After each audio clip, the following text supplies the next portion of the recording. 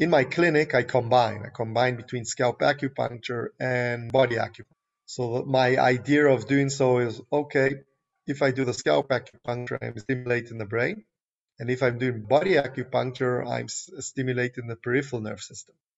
So you have a combination between the central nerve system and the peripheral nerve system, and that's working through the musculoskeletal system. When you do scalp acupuncture, it's like opening the lock. Open the lock with scalp acupuncture, and then do the physical exercise, and then it's like walking through the door and getting a better outcome. Welcome to Pacific Rim College Radio, a podcast sharing stories and wisdom from experts in the fields of holistic wellness and sustainable living. I am your host, Todd Howard, coming to you from Ravenhill Herb Farm, a permaculture design campus of Pacific Rim College in Victoria, British Columbia. As the show's guests demonstrate, by doing small acts to embrace more mindful living, we can positively impact our communities.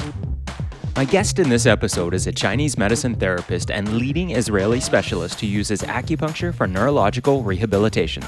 David Bomzon studied under Dr. Toshikatsu Yamamoto, the discoverer of Yamamoto New Scalp Acupuncture. David is the founder of the Pnima Center, which is the largest community clinic in Israel for integrative Chinese medicine, combining classical Chinese medicine and Yamamoto New Scalp Acupuncture with Western medicine. In this episode, we look at the three lineages of scalp acupuncture and the history of the Yamamoto lineage that he teaches and practices. We discuss the physiological mechanisms of scalp acupuncture and how David uses it to treat an array of neurological conditions, often in conjunction with body acupuncture and exercise. David is the author of Clinical Handbook of Yamamoto New Scalp Acupuncture, and we explore the writing of this book and the unique gift he had of working alongside his father to bring the book, published by Singing Dragon, to fruition.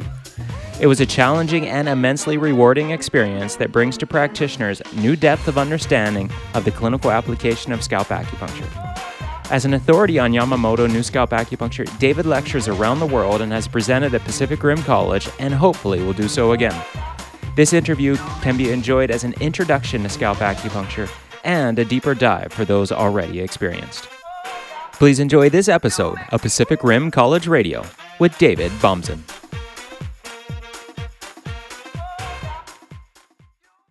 David, welcome to Pacific Rim College Radio.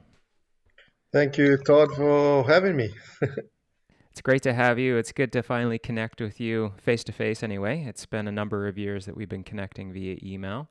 And thank you for reaching out most recently so I could set up this interview with you. I think we're going to have a great conversation. Tell me a bit about the work that you do primarily in acupuncture with neurology. For the last about 10 years, I've been working in one of the rehabilitation departments in Israel. Haifa in Bnei Zion Hospital in the rehabilitation department, where there we actually combine acupuncture, mainly scalp acupuncture. In the first years of scalp acupuncture with just the manual therapy or with the physiotherapy, occupational therapy, combining together and actually getting great results. And it started out with stroke patients, and then it just moved to multiple sclerosis patients, MS patients, and it works. It's kind of very interesting to see the effects of the scalp acupuncture in treating the patients there, because we get a variety of patients, even patients that they don't have any diagnosis or any idea why they're suffering from some neurological disorder, but they have this problem in it, even with no diagnosis. And in those cases, we actually see that in general, scalp acupuncture with even general body acupuncture gives them good results. We also there I'm doing ingoing clinical research on effects of the scalp acupuncture. The main there's different types of scalp acupuncture. Which I've been using in the first years was mainly YNSA, which is Yamamoto New Scalp Acupuncture. And then in the last about 2-3 years, I've started to combine also Zhu style. And even a bit prior to that, I was using Jiao style as well, and actually just combining the three styles together and actually getting very good results of patients. So that's part of the treatments that I'm using in the rehabilitation. Also, in the clinic, a lot of times, in the clinic, it's mainly I see the patients that are post-stroke, for example, after they've finished going to rehabilitation, and then it's mainly treating pain disorders. It could be migraines, and just any musculoskeletal pain, or even neuropathy, and etc. Let's talk a bit about scalp acupuncture, if you don't mind. You mentioned the Ju style, the Jiao style, and then Yamamoto new scalp acupuncture. For a lot of our listeners, all of those might be unfamiliar terms. What is kind of the general premise behind scalp acupuncture, and how do each of these styles differ? So in about the 60s to about the 70s, there was a upcoming of the Chinese scalp acupuncture. So there's in the major contributors to the development of the Chinese scalp acupuncture are Zhu and Jiao. Jiao is actually a very, very simple style, and that's maybe the first scalp acupuncture that was ever used. And I won't say first ever used, but it was a very easy style to adapt into the Western world, because a lot of the terminology of the Western terminology and the understanding of the locations of the brain, also the locations of the zones that are needled, are actually matching the homunculus. Those were the first lines. So it's very, very westernized, even in the terminology.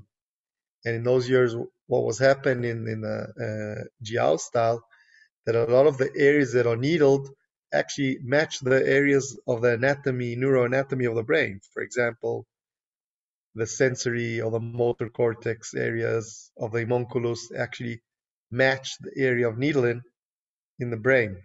You have the areas of speech, you have the areas of vision, auditory, and the actual auditory regions, and they're all in the same area where they're meant to be areas in the brain. So that's the idea of them matching. So that's one style. So that was actually, Jiao is known as the founder of the scalp acupuncture, and the rest of the styles just branched out from that. Before you go on to the other styles, can you describe what the homunculus is? The homunculus is actually the area in the brain that it's kind of the map of the human body. You call it a homunculus because it's like kind of a monster. You have a big hand to a small head. You have the different homunculus. You have the sensory and the motor, but it's actually the mapping of the musculoskeletal system, the sensory, and the motor areas in the brain. So they call it homunculus because it's like a creature. Right. And this, if I'm not mistaken, is kind of superior to the earlobe running up to the crown of the head. Is that right? Kind of. If you have the acupuncture points, it goes up from Du20 for the, yeah, it's running right around the sides of around the motor. It has three lines. It goes from about the vertex of the head and going down to most probably to the area of the zygomatic bone, around about the area just where the sideburn, the zygomatic bone meet. Okay. And from that it goes parallel. Then you have what is called Du20. Then you have Du21, which is the same line, which is parallel to that line. The posterior line is more the sensory, and the anterior line is more the motor function. And so the homunculus in general, wherever they lie on the body, whether that's on the palm of the hand or on the ear for ear acupuncture, it's basically a map that represents the entire body and a much smaller Yeah, it's the region. somatotope. representative of the body in the area of in the brain. Okay, great. Thank you for clarifying that. So then we have that's Jiao style, and because, like I said, because Jiao style is so as the understanding more of the brain developed, and also Jiao style developed more. So it's kind of they developed together. Or you could say the more understanding ahead of the human brain, the more understanding of what they can do with the Chinese scalp acupuncture. So that's one style. And then there's another contributor which is Zhu style, where Zhu style also has these areas that match the areas of the brain, but he also has in his idea Chinese medicine theory. He has the burners. You have the upper burner, middle burner, and lower burner, and then you already can start combining Chinese theory into this kind of microsystem. It's more like becoming more of a microsystem. For example, if a patient has a stroke, for example, so you can needle the area, and he has a plagia of the hand, for example, let's say the left hand, then you can needle the area of the left hand in the Jiao style on the right side because it's contralateral. But in Zhu style, what is also understandable is say, okay, we have a stroke, we have a lack of blood flow. So let's see, when we do the diagnosis, we see that the upper Jiao and the heart, for example, or the lungs are not pumping the qi and the blood. So if the qi and the blood are not pumping correctly, then we're not going to get the areas are not going to go back to function because we have a blood or qi stagnation. So the idea is that, okay, so you combine in that method, you combine the needle the upper Jiao to get the blood again pumping and the heart pumping. And then you have areas of the liver, the lower extremities, you have the body, the musculoskeletal system, any system. So it's actually a combination between Western understanding of the brain, also Chinese medicine theory. So that's Jiao style. And then coming to Dr. Yamamoto, which actually it's some kind of more of a newer style. Jiao and Shunfa and Jiao style, Zhu style and Jiao style are actually Chinese, and they were, let's say, their works were first published in the 1970s. And Dr. Yamamoto, who's the founder of Dr. Toshikatsu Yamamoto, who's the founder or the developer of the YNSA Yamamoto new style, Yamamoto new scalp acupuncture style. It's more of a modern technique, not too modern, it's only 3 years later.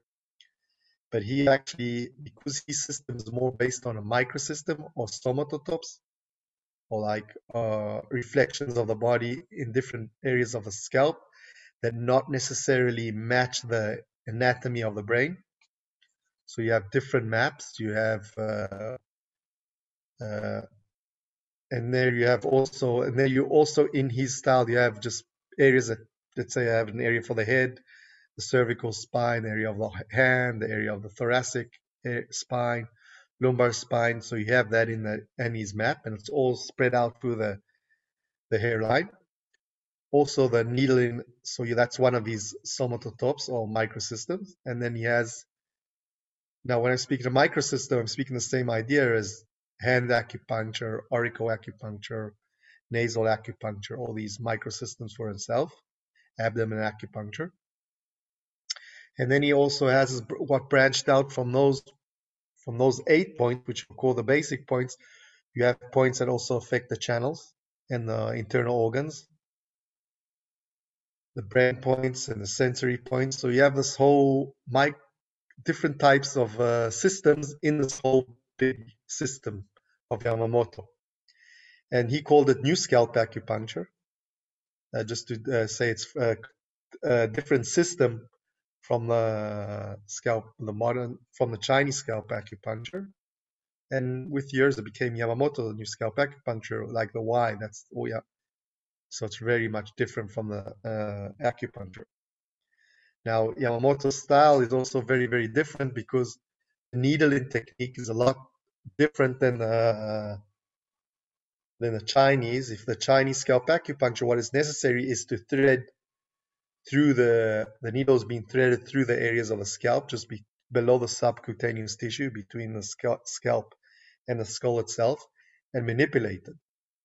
And in some way, you're manipulating the fascia or the connective tissue, which is causing which is giving sensory stimuli towards the brain, which is causing a motor function afterwards. And scalp acupuncture is actually just areas or zones, and you just got a needle, just like a regular needling. The point is inserted, and that's it. There's no manipulation necessary, because what happens, what Yamamoto says, that when you move in anyway, your face, you twitching, your face muscles constantly moving. So that's actually manipulating the needles and getting the effect you want. And again, you get a stimulation on the needles and the fascia and the connective tissue. David, when you're doing treatments with any of these forms of scalp acupuncture, are you working solely on the scalp, or are you also doing body points as well? When I started out working in the rehabilitation department, also a lot of time in my clinic, I combine between scalp acupuncture and body acupuncture.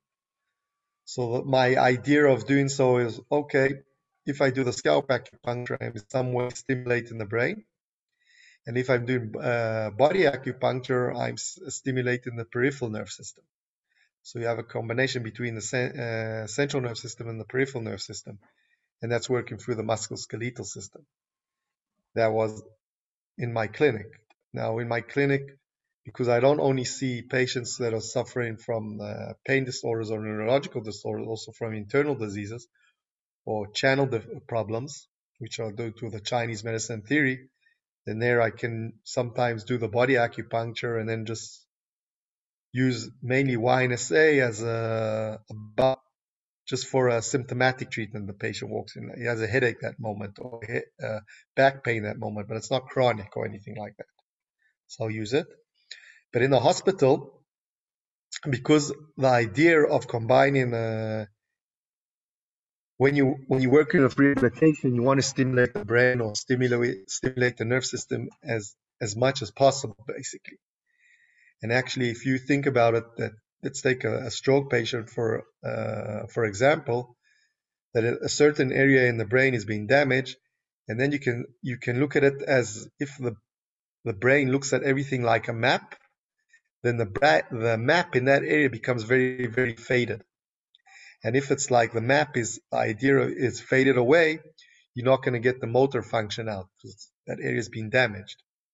So the idea is, even in physiotherapy, occupational therapy, when they're doing the exercises, by doing the exercises, you actually causing that map to reappear again, or clear off, or renovate kind of that map, or re-sketch out the drawing of the brain, so the brain starts seeing the picture clearly and then getting that motor function back. So the idea was, when I was working in the hospital, was actually to combine scalp acupuncture and have its advantages of, first of all, Yamamoto style, by needling the points on the scalp, in some way understanding that now we got some kind of stimulation going on in the central nerve system, in the areas of the brain. And then they can go do the physiotherapy. And by doing the physiotherapy, it's another sensory stimuli coming from the peripheral nerve system and then stimulating the brain in some manner. So you're actually combining the two together, and you're getting, actually, it's like saying 1 + 1 is 2.5, instead of saying that each one as a separate unit. So in the first years, when I was working in the hospital, that's what we are trying to achieve and combine. And we saw a lot of, I heard once Dr. Zhu, who's the developer of the Zhu cell, he said that when you do scalp acupuncture, it's like opening the lock. And to walk through the door is doing Douyin, which is actually the Chinese exercise. So you want to actually open the lock with scalp acupuncture and then do the physical exercise, and then it's like walking through the door and getting a better outcome. So a lot of times in the rehabilitation, I can see the physiotherapist say to me, look, we need to, first of all, get this patient a lot more concentrated in his daily workout. So I could do certain points that are making him a bit more concentrated, a lot more aware of one side of the body. And then even the physio, I'm getting,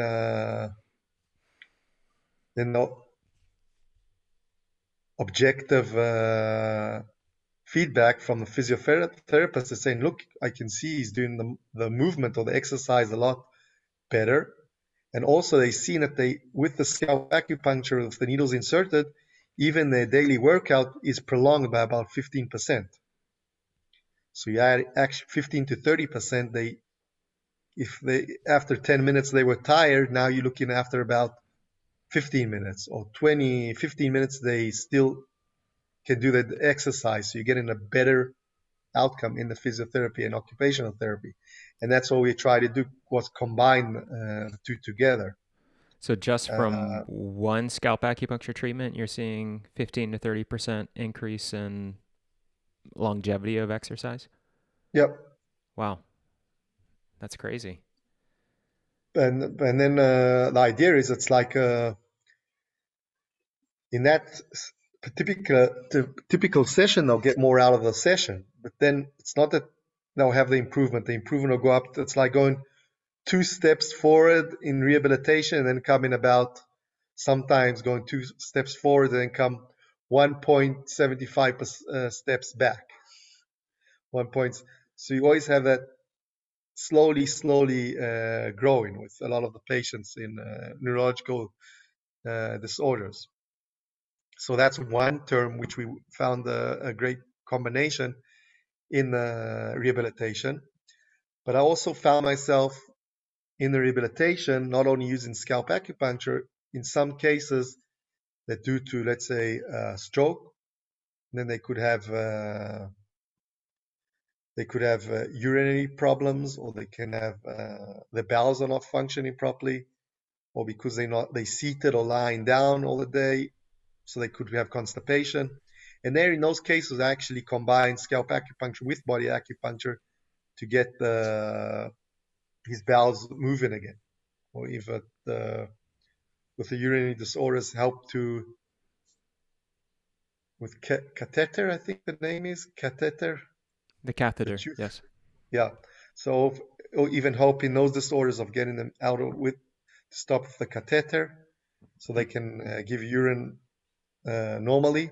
We also use that a lot in the scalp acupuncture. Not a scalp, I mean also body acupuncture, because there's actually very good protocols for doing that. That urologists, Chinese urologists, have come up with. They're very, very useful. So I actually combine the two together in those cases. So now, in the aspect, or in the case of auricular acupuncture, when it is combined with body acupuncture, often, or not often, but occasionally there's electrical stimulation with auricular and body acupuncture. Are you doing any electrical stimulation with scalp acupuncture? Rarely, very rarely. I manipulate the needles on my own, if necessary. And like I said, the main style that I've been using in the hospital is YNSA. So that is not necessary to manipulate the needles. But in the clinic, I rarely manipulate the needles in the scalp with electroacupuncture. But if I do body, I more use the electric stimulation on the body acupuncture, okay, and less on the scalp.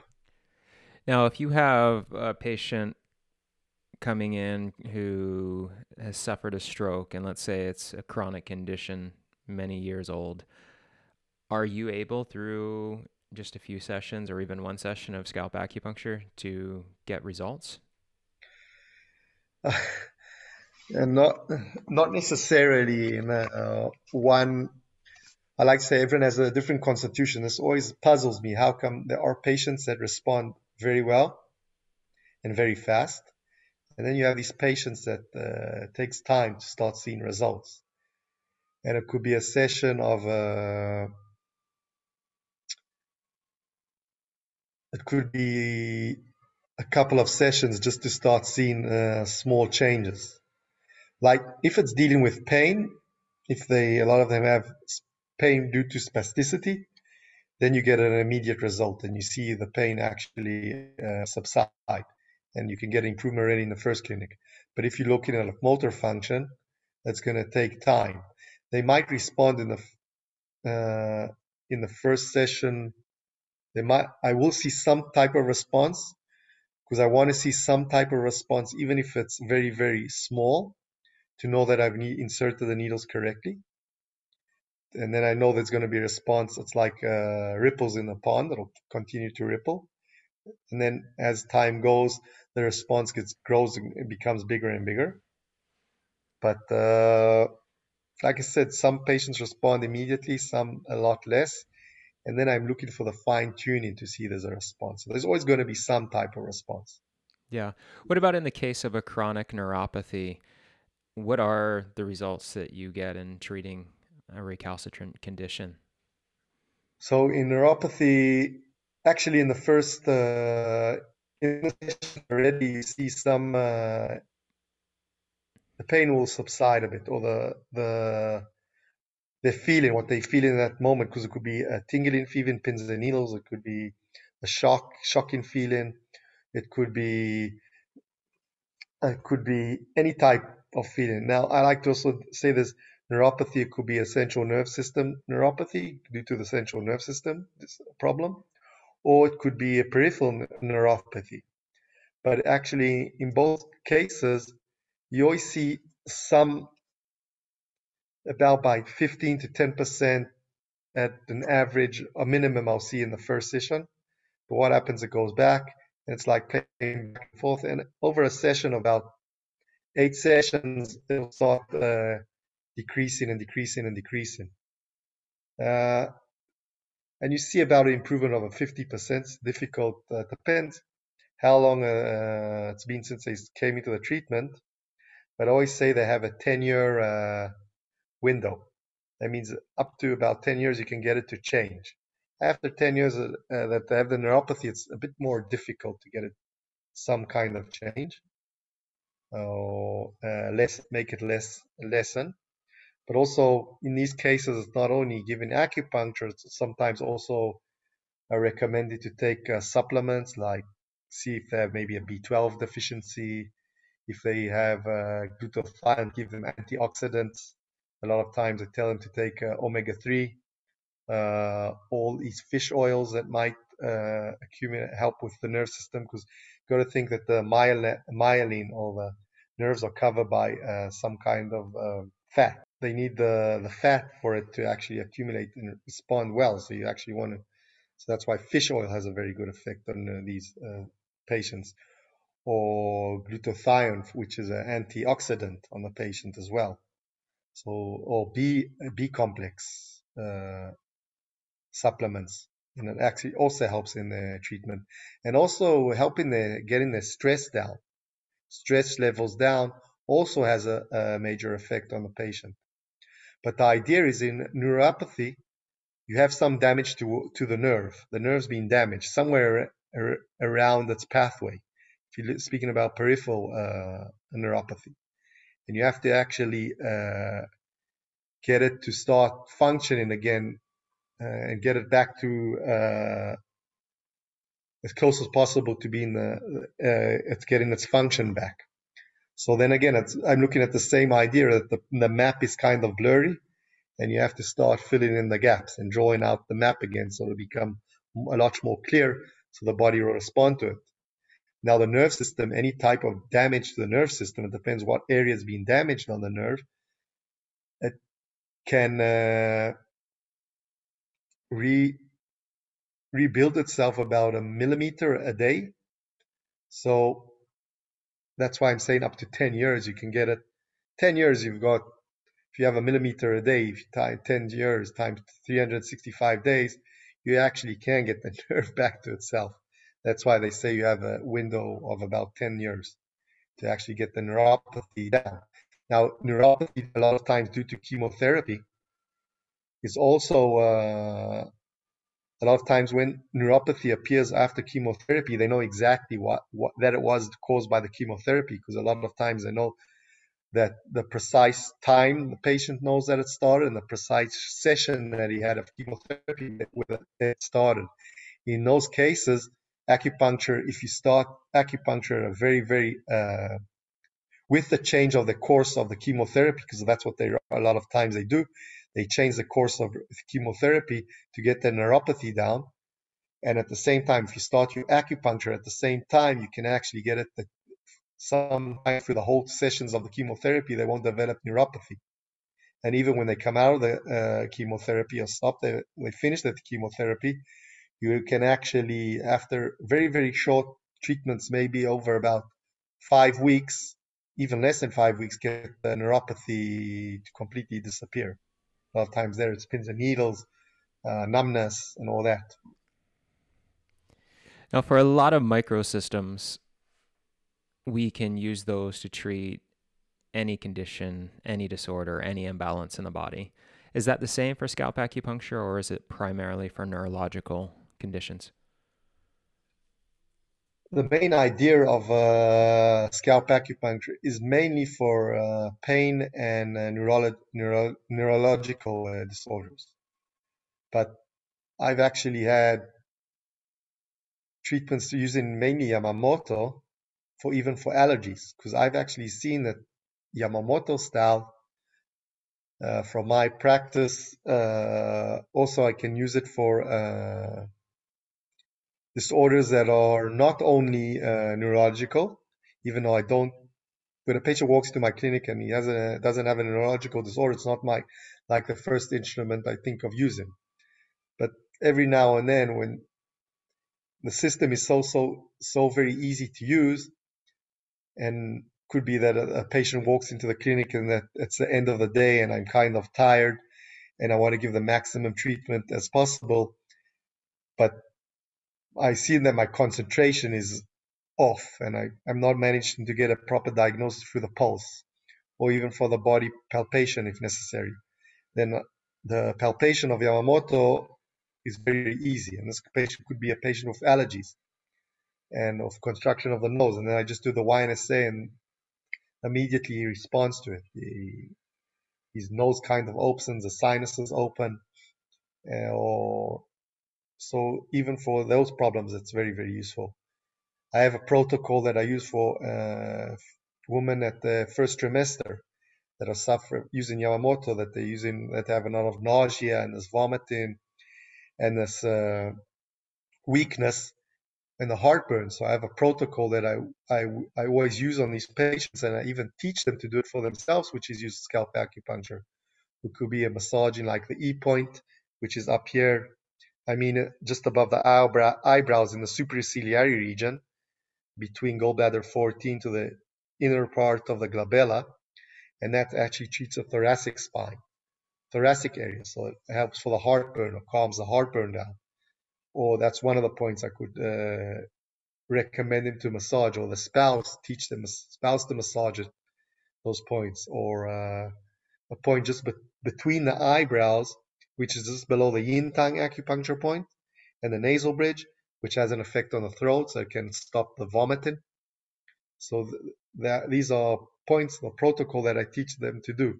So I see it also as not necessarily for neurological disorders. And also I've seen blood pressure. I've managed to drop blood pressure with scalp acupuncture, prolactin levels to females that have high prolactin levels and had difficulty getting pregnant. And internal disorders as well. Could be constipation, like I said, could be constipation, could be fatty liver. I don't do it too much, but when I do it, then I just continue it and I see the results as well. So Yamamoto scalp acupuncture is very, very useful also for internal disorders. When it comes to neuropathies, what have been some of the most incredible results that you've seen? I have actually Yamamoto. In Yamamoto style, he has microsystems that are located on the scalp. And what was very, very interesting, I had a patient that she had neuropathy actually on a heel of her foot, and around the toes on the foot. And he had this constant, and she always felt that her fingers were very, very tight. The toes were very, very tight, and like her foot was all day in a bucket of water. And she kept telling me that every time she had this feeling, she actually found a point around kidney 3, and she used to massage the point, and I used to go away for about a few hours and then come back. And at that time, so I tried to massage or do even needle kidney 3, but I wasn't getting the results. Now, at that time, a colleague of mine actually came back from Japan and said to me, look, Yamamoto has a new microsystem that he's using around the ankle, around the malleolus area. And then she said to me, I don't know exactly what he was doing there. He never explained it. I only understand that the lateral malleolus treats the musculoskeletal system, and the medial malleolus area treats the internal organs. That was the information I received from her. So I actually said, okay, to understand how to use the internal organs, I'm not going to see the results immediately, so I don't exactly know what I'm doing. So I'm just going to leave that and put it aside. And I was playing around with the lateral malleolus. And lateral malleolus, I thought, okay, a patient with a neck pain, I needled the area of the malleolus in a certain area. And I started seeing that it was working. But I wasn't sure what I was looking for in some cases. So I kind of, after about a while, just left it and left it alone. And actually, at that period of time, we look at about 6 years ago, I actually, that's when I started traveling abroad to give seminars and workshops. And actually, the first workshop I was giving was actually in Toronto, in 8 Branches school. And we invited there to teach, and then they're showing us around the colleague there by the name of Renee. We were in contact with her, and she organized a seminar. She took me through, showed us the school, and we were just amazed with the school. And then I stumbled onto a map of a microsystem, which was called ankle and wrist acupuncture. That was the first I've ever heard of ankle and wrist acupuncture. And I kind of looked at it, and then I said, maybe this is the key to what I'm looking for. And then what happens after the seminar, when I got back to Israel, I started reading more deeper into this ankle and wrist acupuncture. And I said, I'm going to take the same idea of the wrist and ankle acupuncture. So now I understand what Yamamoto meant, that the medial malleolus treats the anterior body, the lateral malleolus treats the posterior body. And let's start seeing how this functions and how it has a use on this patient. I still knew I'm going to come to the neuropathy, how I came to it with that specific patient. And actually, for about 3 months, I decided I'm only needling these areas of the malleolus. I'm taking the same theory of the ankle and wrist, but the zones of needling will be around the malleolus, the inferior malleolus area. And I was getting these amazing results. It could be patients suffering immediately back pain, neck pain, ear disorders at the same moment, at acute, when they walk into the clinic with those symptoms, could be heartburn or chest problems. And then actually that patient that I haven't seen her for about a year, 2 years, she contacted me again, said, look, maybe you have something that came up for this neuropathy. I said, look, I have the system. I'm playing with it. Come, let's see how it works on your neuropathy with the same idea of the theory. Because it's kind of now I understand what you were looking for at around when we were trying to palpate the kidney 3.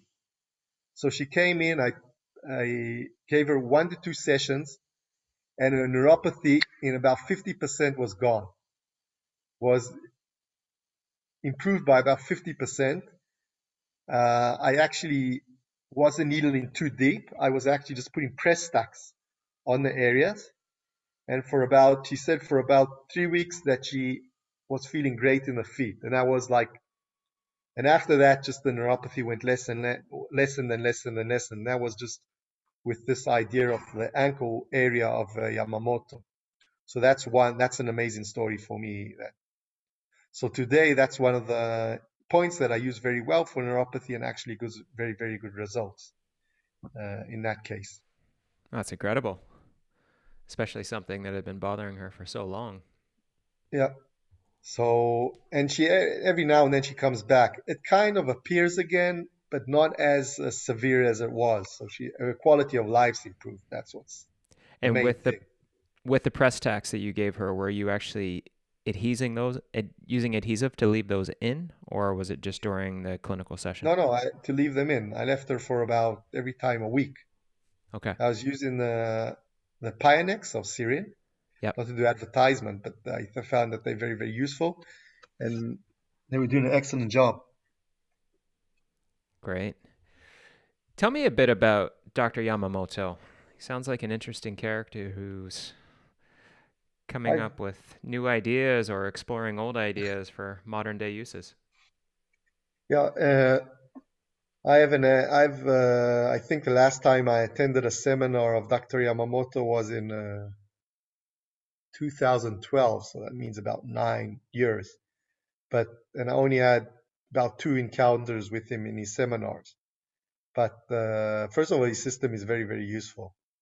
And he's today, I think in the end of April, last April, he actually retired from clinical practice.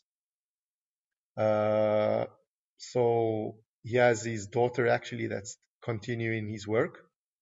But I like to say Yamamoto's always thinks out of the box. And sometimes his system is so easy.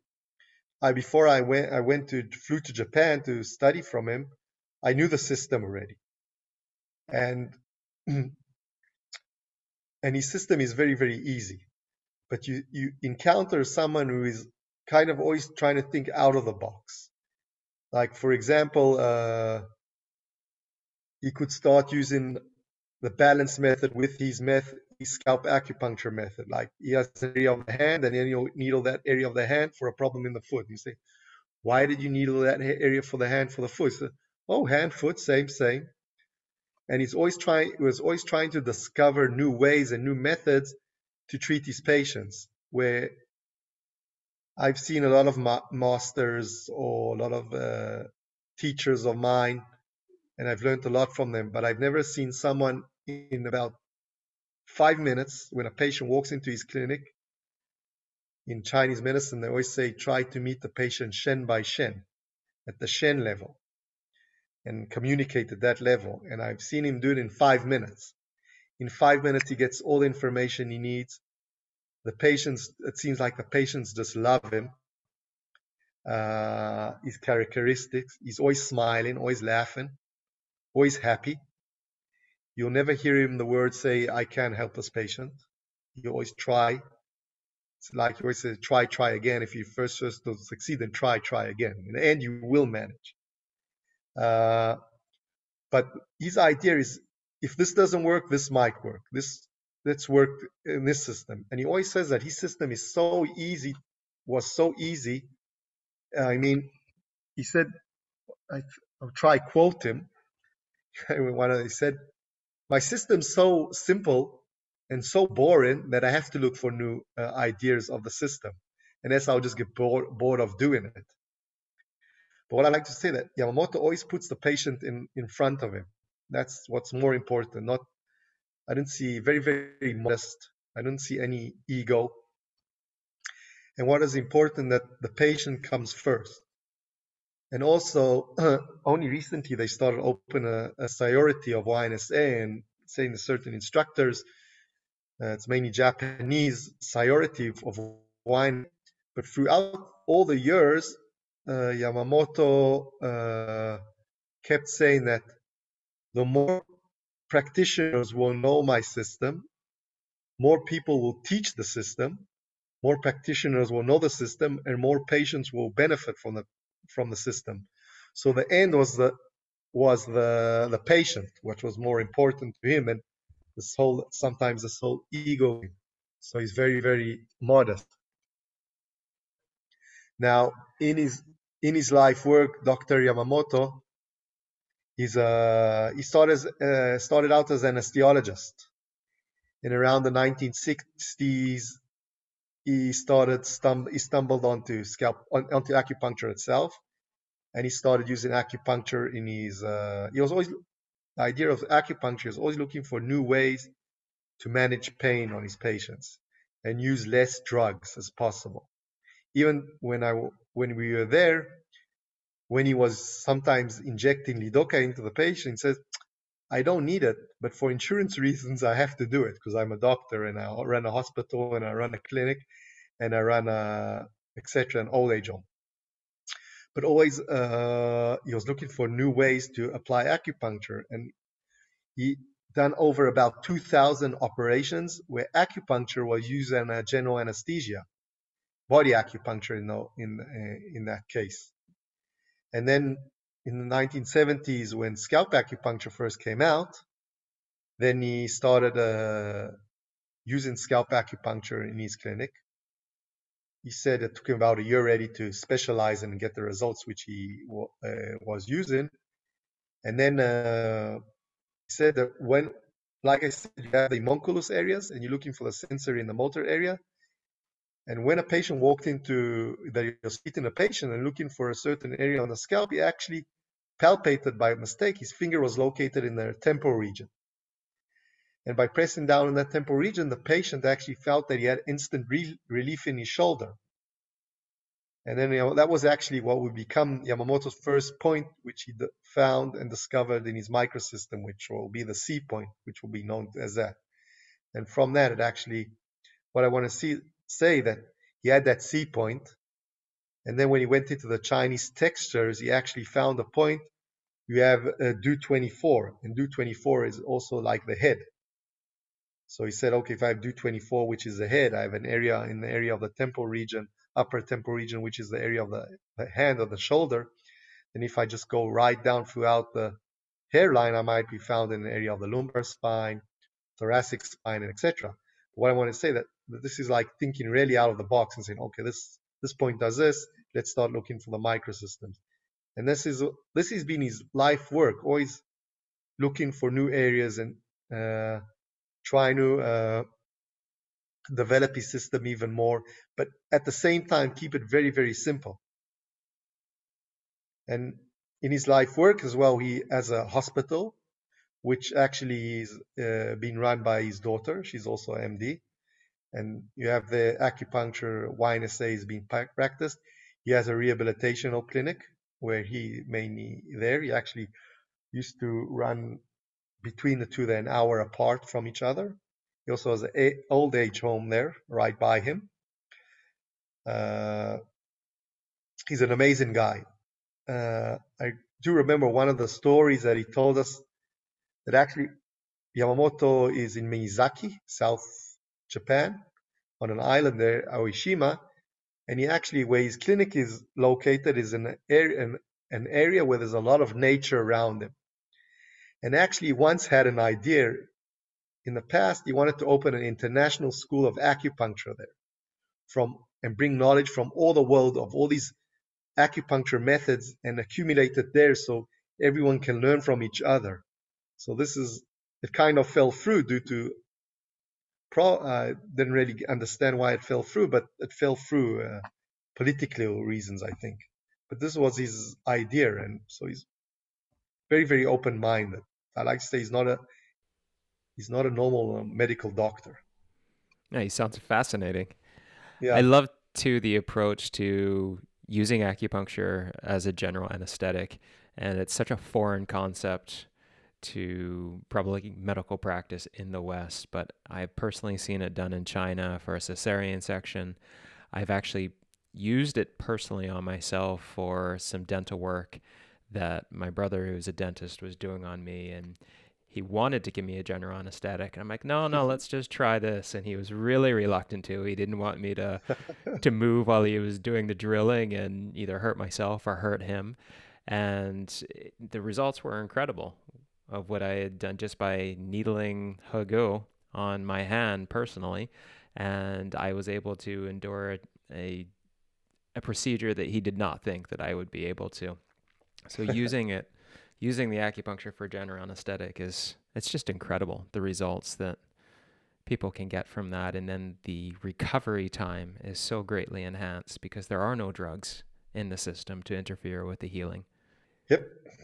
For you personally, David, how did you get interested in acupuncture in the first place, and then also more deeply involved in the scalp acupuncture?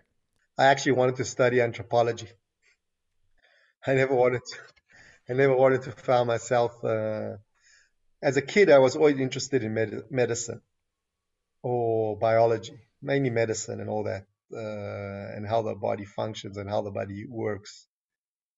And actually, is growing up with a kid with a learning disability, or dyslexia in those times, looking about over 30 years ago. So this followed me my whole life. And when I got to my older life, when you choose what degree you want, so I never ever thought of going to medical school, even trying or applying for medical school. And like I said, Oriental medicine was interesting for me. Actually, anthropology, I was very, very interested in cultures. And after my military service here, I went traveling. And when I was traveling, when I was crossing I was traveled to India, China, India, Mongolia, Southeast Asia. But it started out that when I was traveling to China, and I was crossing the border back from Mongolia, actually back to China, to go back to Thailand, I actually encountered eating a bad egg, a rotten egg. And for about a couple of months, I was traveling for about a year and a half. And for about 5 months, I had very bad stomach flu. I was running to the toilet for 5 months. 5 months, I had some problem, I had something wrong with my stomach. Every once a week, twice a week, it used to attack me. Wow. And that you think was related to a rotten egg? Yeah, because up to then I was fine. Wow. That must have been a pretty rotten egg. This hard-boiled rotten egg. I was so hungry, but I knew, oh, that's disgusting. Oh. I remember because after that rotten egg, for about 4 days, I was lying in the guest house in the hotel, and I could not move and run to the toilet the whole time. Now, when I got to Thailand, so I traveled Cambodia, Laos, and then at some stage I got back to Thailand. And actually there I bumped into a Thai remedy of herbs that someone recommended for me there, one of the healers there. And actually it stopped my stomach was fine after that for about a week. It took this remedy and I felt excellent. It was gone. And I said, wow, there's something in this medicine. And like I said, I was always in the idea that I'm going to go back to Israel and go study anthropology. And actually, from Thailand, I flew to India, and then I was traveling in India. In India, I never got one day. I never had any digestive problems. And traveling to India, I actually started meeting up with a lot of anthropologists that were traveling and culture. And I started speaking to them because I wanted to see if it really interests me, and just reading books and all that. And they said to me, anthropology is it's a big term. You got to see what specifically you want to do in anthropology. I said, okay, anthropology sounds great. Medicine. If I want to do anthropology, I'll go study the field of Oriental medicine. And actually, when I was traveling in India, I started getting into Ayurvedic medicine. Ayurvedic medicine. I remember I went to an Ayurvedic practitioner that actually was doing I was traveling with a girlfriend there, and she was very interested, and she wanted to go have a treatment. So I said, okay, I'll join you in that. No problems. And actually, he said, here, let me take your pulse. And he took my pulse, and I was amazed. He didn't ask me any questions, and he said, you have this, you have this, you have this, you have this, and all that from the pulse, and he was correct, 100% correct. And I was astonished by that. And I was getting more into this Oriental medicine idea, or more of this herbal lifestyle. And when I flew back to Israel, I actually started looking up and said, okay, I think I want to study Ayurvedic medicine. And in Israel, there were no schools for Ayurvedic medicine. And my option was to fly to India for about 6 years and study in India Now, like I said, I had my reading disorders, disabilities. They said now to fly to, even though my parents are Anglo-Saxon, and I grew up in an Anglo-Saxon community, I still had a problem of reading. I said, I'm going to go fly to India, read British English. No way I'm going to survive that. And the next idea was, okay, there's Chinese medicine in Israel. So I said, okay, I'll go study Chinese medicine. I'll finish my first 4 years. I'll finish my 4 years of Chinese medicine, then I'll go study anthropology. And that was it. I got hooked on Chinese medicine. Actually, I was more interested in herbal medicine, but with the time that came, I become more interested in acupuncture. I'm familiar with herbal medicine, but I use it less in my clinic. I use mainly patent formulas. I have other colleagues that I can communicate with about herbal medicine. And that was acupuncture. So I was hooked on acupuncture. And the way I came into neurology, it always interested me, the nerve system. And when I finished my studies of acupuncture, I studied stems and branches, 5-element schools. That was where I came from. And the first clinic patients that were coming into my clinic were patients that were suffering from pain. That was their complaint. And I found very, very difficult taking this theory of stems and branches and 5 elements and put it into a practice with treating pain. And I was using a lot of Twina on those patients at that time. So I had a teacher that I decided by the name of Noam Baumatz, where he was working in a rehabilitation hospital as well in acupuncture, and asked him if I can be his assistant. And actually there I worked as an assistant, and he was doing body acupuncture. And then one day, another practitioner by the name of Gil stumbled into the clinic, to that hospital, to treat an intern patient that had a car accident. And I don't know, Noam and this Gil knew each other, so Noam asked Gil if he can treat the patient that has stroke. And Gil, after about putting 2 needles in, like this patient that had a stroke, he could not move his hand not more than a centimeter above the table. After putting 2 needles, he could do this. I was, wow, this is it. I want to learn this. And that's how I learned from Gil. I organized a course that Gil taught this YNSA in the course. I learned from him. Then I just tagged along as his assistant in courses afterwards. And then I flew to Japan, and that was it. I was hooked on scalp acupuncture and neurological disorders at that time. And mainly, I found myself a lot of times hooked on rehabilitation, because a lot of times when you have the terminology of rehabilitation, you have the neurological rehabilitation. You function with the whole body as one unit. When I've always, also the doctors that I work with, they it's not like I'm a hand specialist. I have to see how the whole body functions as one unit. And if the patient has a problem in his intestines, it's going to affect the musculoskeletal system. And this whole idea of how the body functions as one unit was astounding for me. And that's why I was actually more hooked on rehabilitational acupuncture, because you have to look at the whole system as one unit, and less as like the nerve system, less as the blood system, less as the digestive system. In the end, you have to combine all those systems together. And that's what I was mainly hooked on. Yeah. When it comes to rehabilitation, a lot of these neuropathies, such as stroke, are a result of lacks of oxygen. Do you do any sort of Chinese exercises, Qigong or Tai Chi, with your patients to help them improve their oxygenation and heal that way?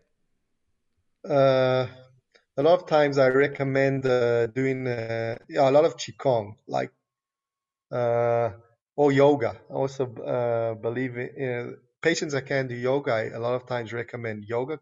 One of the reasons is because I have in my clinic an amazing yoga teacher. He's also a Chinese medicine practitioner. But the only time that I a lot of times recommend qigong or tai chi is when I'm having proprioception disorders or Meniere disorders. That's when I recommend the patient to do more tai chi. All those round movements help them stabilize themselves. Or a lot of times with Parkinson's patients, I prefer them to do qigong or tai chi more than doing yoga with Parkinson's patients.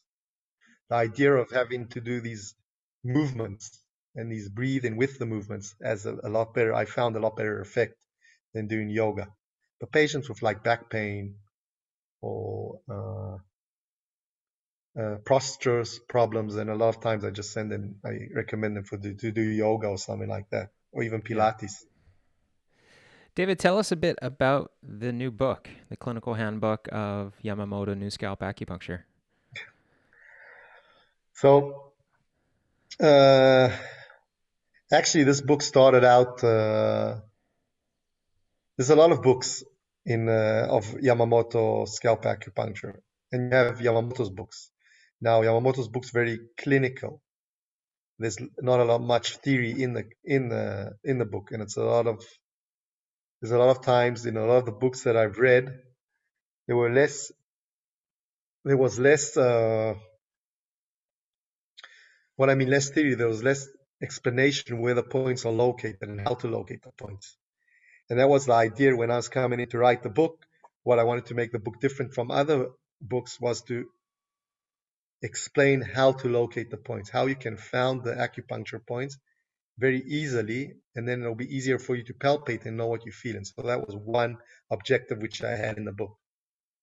When I was writing, another objective that I had in the book was there's a lot of contradictions in the system, and you know when to use how to use one thing.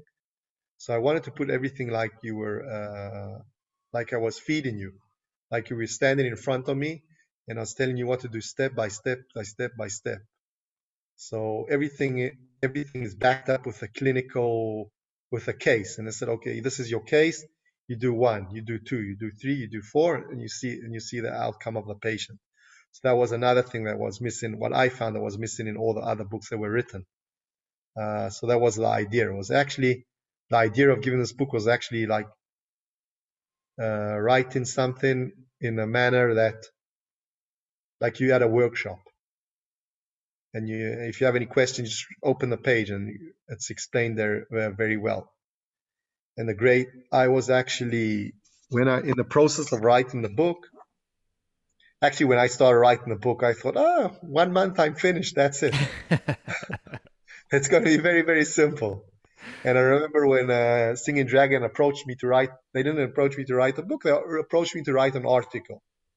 And that time I had a handout of my seminars. I said, well, I have my handouts. I think this could be a book. It's just another 15% got to add on, and that's it. And the editor, Claire, asked me to send it into her. So I sent it into her. She said, okay, do you want to write a book for us? So I said, yes, 3 months. Like I said, 3 months I'm over.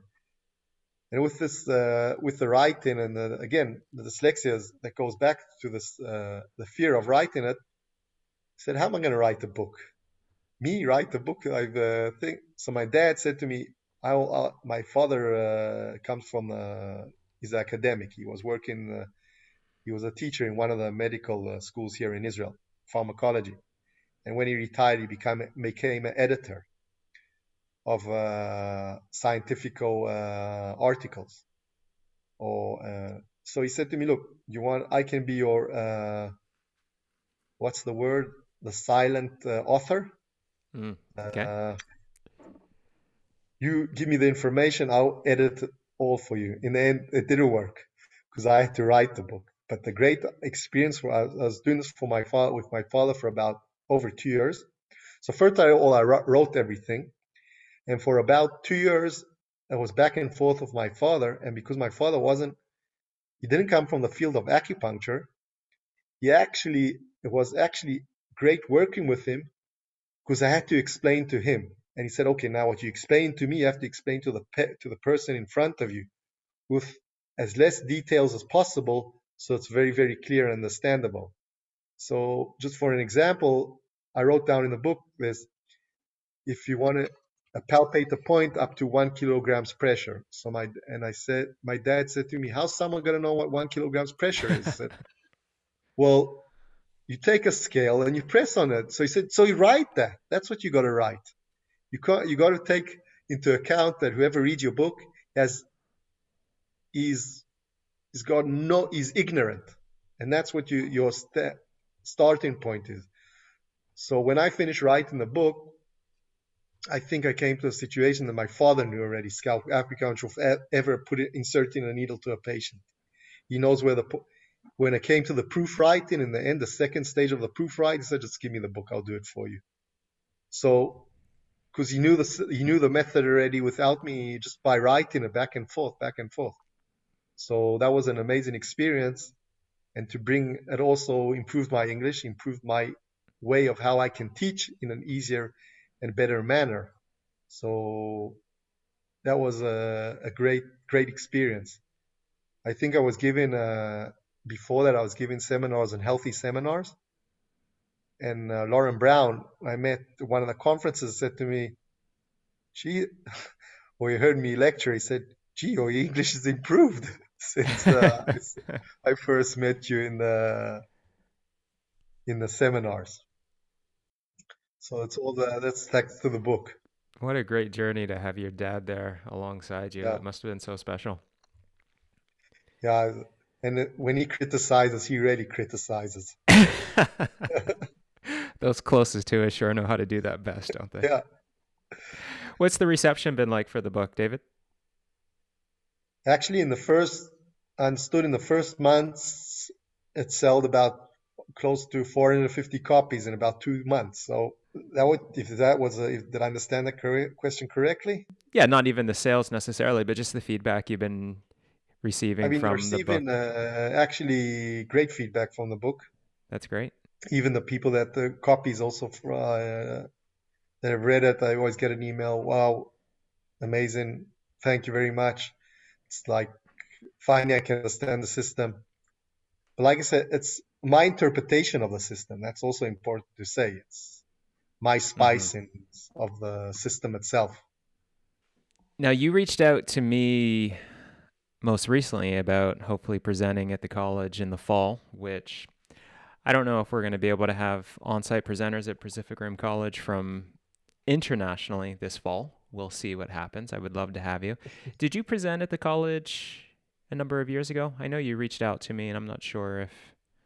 Yeah, about over, well, I think it was in 2017. Okay. I think I don't remember, I think it was you I was in contact, and we had a seminar there. You did have one. Okay. Sorry Yeah, we about had that. one. I just didn't remember specifically if you had come or not. No, actually, I was in contact with someone else. I don't remember the name, but in 2017, I reached out. We gave a seminar, which was actually, I think, very good feedback we received from that seminar. And I think when I reached out again, every time it missed out. Something with my times tables changed and never worked out. And then we got COVID. Yeah. Now we started, and then I found myself very, very busy in Europe. But now decided to start branching back out to North America. And so we decided to reach out again. Great. We really much, first of all, you have an amazing college. Thank you. College at Pacific Rim, I would say it's one of the top colleges that I've organized. The renovation there, it's amazing. Thank you so much for that. Really, really beautiful place. Also, Victoria is beautiful. And we always say when we're in Victoria, even the homeless people here are happy and smiling. Well, I hope we can have you back. If not this year, we'll certainly try to figure something out once travel's opened up a bit more. Yeah, no, it's funny because here in Israel everything's like normal already. Really?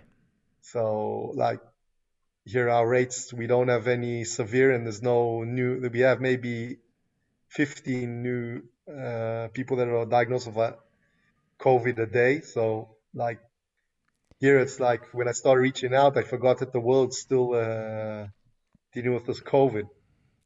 Yeah, well, I think every country certainly is handling it different, and it's well, we won't go down the road of that because that's another No, discussion. But Canada, yeah, still pretty tightly locked down. So, but we'll yeah, I figure it hope out. you all are safe and we all come out of it in the world to a normal life again. Yeah.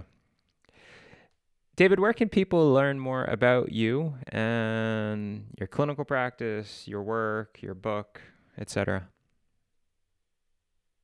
So first, I can go to the website, which is I can type it for you if you want in the chat, and then Pnima. Just write internet. Just write Pnima, which is Pnima, which means inner.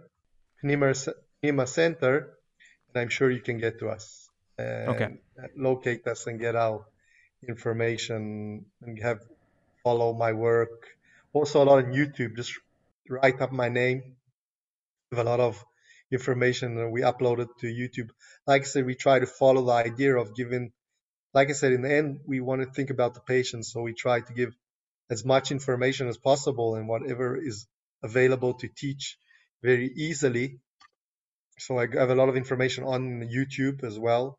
Every now and then, on Facebook, I just pronounce a free webinar for about an hour or 30 minutes talk on some subject. So you can always follow up there. great. And you can email me, contact me. It's also not a problem. Okay, Just my mail is just David Bomzen, one word, my name plus my surname at Gmail. So if anyone has any questions, they can feel comfortable to just contact me directly.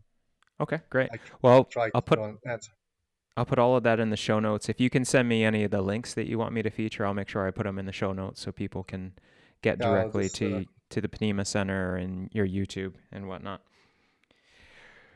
Well, thank you so much for taking the time to do this and for, again, reaching out to me to reconnect. It's been thank you, a Todd. very interesting conversation, and I'm sure it's going to pique a lot of curious minds when it comes to scalp acupuncture. So I think you'll probably be hearing from some people who want to learn more, and we'll be hearing requests from people who want you to come to the college to present again. Yeah, we So, hope to come meet you in person, not only on Facebook, on email and Zoom. yeah, it sounds good. Well, thanks Bye. again, David. Thank Congratulations you, Todd. on the book and on your successes as a practitioner. Thank you very much. Have a good day. Keep safe, all of you. Thanks for listening to this episode of Pacific Rim College Radio with David Bomson. For more about David, his clinical practice, and writing, please visit the website or the Pnima Center at pnima-ac.com. That's pnima-ac.com. There you can link to his book, Clinical Handbook of Yamamoto New Scalp Acupuncture, published by Singing Dragon. If you are interested in studying Chinese medicine, the School of Acupuncture and Chinese Medicine at Pacific Rim College offers world-renowned, multi-year programs including world's first study options combining acupuncture with Western herbal medicine and holistic nutrition. Visit pacificrimcollege.com to learn more. Also, don't forget to check out our online education in Chinese medicine by exploring the amazing course offerings at pacificrimcollege.online, including many courses featuring other guests of this podcast. Sign up for our newsletter to receive special offers on our newest releases. If you are interested in receiving clinical services in holistic nutrition, herbal medicine, and acupuncture and Chinese medicine, the Student Clinic at PRC provides more than 7,000 annual treatments. Live holistic nutrition and herbal medicine consultations are both available online, while acupuncture and Chinese medicine treatments can be had at our Victoria campus. Free treatment options are available in all areas. Visit the Student Clinic at pacificrimcollege.com for more information and to book your appointment. If you enjoyed this podcast, share it with your friends and family and give it a 5-star rating on whatever podcast app you are using. Thanks for tuning in. Until next time, to find healing for neurological conditions, use your head.